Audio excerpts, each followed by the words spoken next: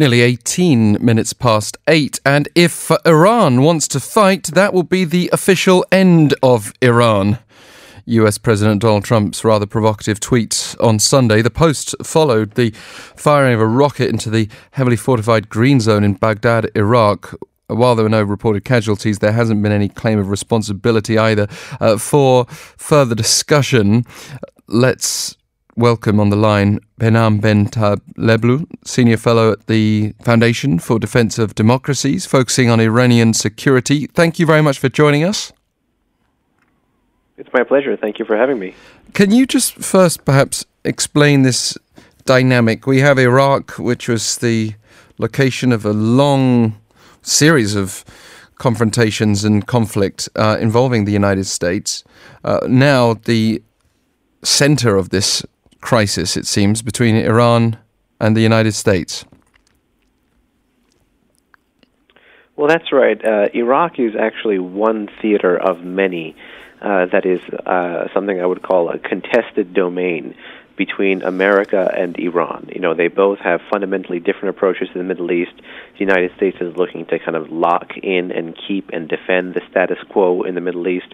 Iran, ever since the Islamic Revolution in 1979, has been looking to turn the street against the state and fundamentally overturn and change the balance of power in the region. And that's something it continues to do through more innovative ways and to ways that plays to its conventional military deficiencies and asymmetric military strengths. And there's other theaters of conflict, of course, like the Persian Gulf. You know, you heard about the naval harassment recently. There's Syria, matters very much. There's the nuclear domain, where, you know, they both play a game of chicken. But Iraq matters not just because it was a country that America has fought in and been involved in for quite some time, but because before America, Iran was fighting there, and Iran was involved there. You know, we all remember President Bush in 2003 in the U.S. Looking to topple the government of Saddam Hussein. But few remember that in the early 1980s, even though Iran fought an initially defensive war against Saddam Hussein's Iraq from 1980 to 1982, from 1982 to 1988, for 6 years, Iran fought an offensive war, looking to topple Saddam Hussein and export the Islamic Revolution through the barrel of a gun. And because of the impact of the Iran-Iraq war on Iran's national security strategy, psyche, deterrence logic, Iran is slated to intervene in that country for the foreseeable future and wants Baghdad to be fundamentally weak. The U.S. does not. These countries have supported rival factions, rival politicians, and now Iran is looking to use a constellation of Iran-backed Shia militias and pro-Iran parliamentarians and this broader Iran threat network in Iraq to contest America and to eventually make it look like Iran kicked America out of Iraq. What do you make of President Trump's latest move? We've had years then of tensions, of conflict, but suddenly it does look a bit like playing with fire to be releasing statements like talking about the official end of Iran.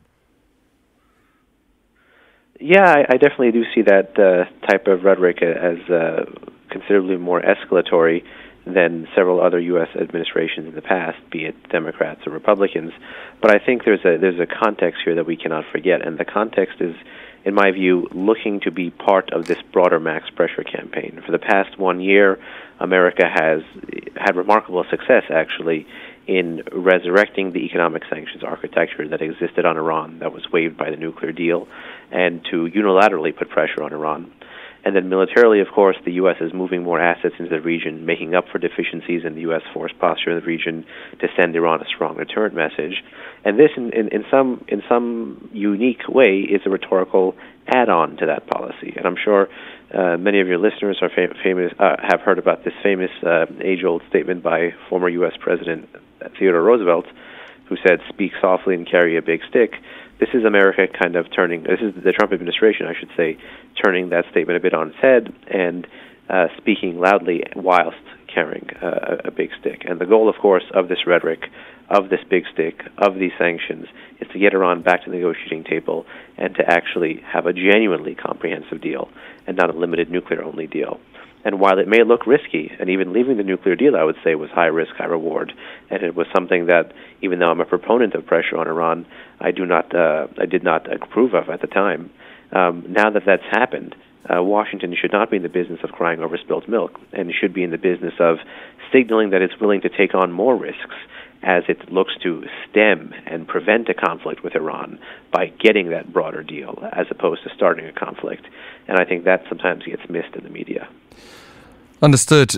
We might be reminded then of President Trump's fire and fury rhetoric against North Korea, the maximum pressure that led to some very positive rounds of dialogue. Of course, we still haven't seen a positive conclusion there. But speaking of that North Korea comparison, let's just actually listen to a clip of President Trump speaking on Fox News this past Sunday. I don't think I told him when I left Vietnam when we had the summit.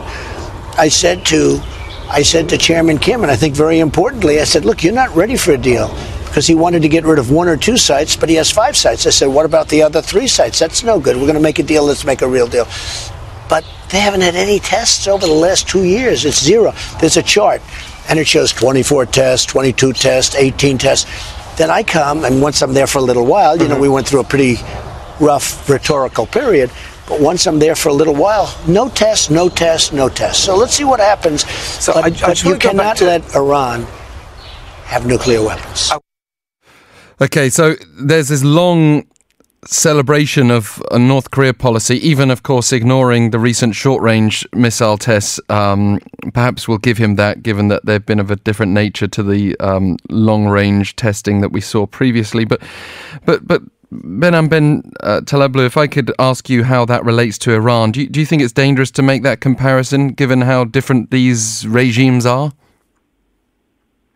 No, I don't think it's dangerous to make that comparison. I think there are obviously some differences, but we should note that both Tehran and Pyongyang are nuclear-possessing or nuclear-inclined rogue regimes with fundamentally different visions of the regional security architecture that they tend to inhabit, be it in Northeast Asia or in the Middle East. So that's the first thing. The second is that there has been a long-standing conventional military relationship between these two countries, and much of the prowess of Iran's missile program does in fact come from Pyongyang.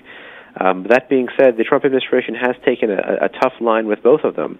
My only fear or cautionary note here is to not engage in premature diplomacy with the regime in Tehran the way the administration in Washington has hinted that it may be willing to continue to do so post-Hanoi with the Kim regime. And the reason is, when you have a max pressure campaign, diplomatic openings need to be worth something. It cannot be a photo op for the sake of a photo op.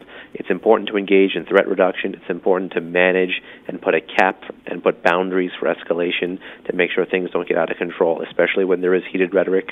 But at the same time, there needs to be a point to the policy, and the point to the policy cannot be a photo op or a deal for the sake of a deal, because that's how Washington entered the Iran negotiations. It signaled that it was coveting an agreement above coveting a good agreement, and I think that's how the Iranians entered the nuclear negotiations in 2013 with a weak hand, and that's how they left the nuclear negotiations in 2015 with a strong hand. I'm sure North Korea and Iran trade stats about what it's like to negotiate with the United States of America under different administrations.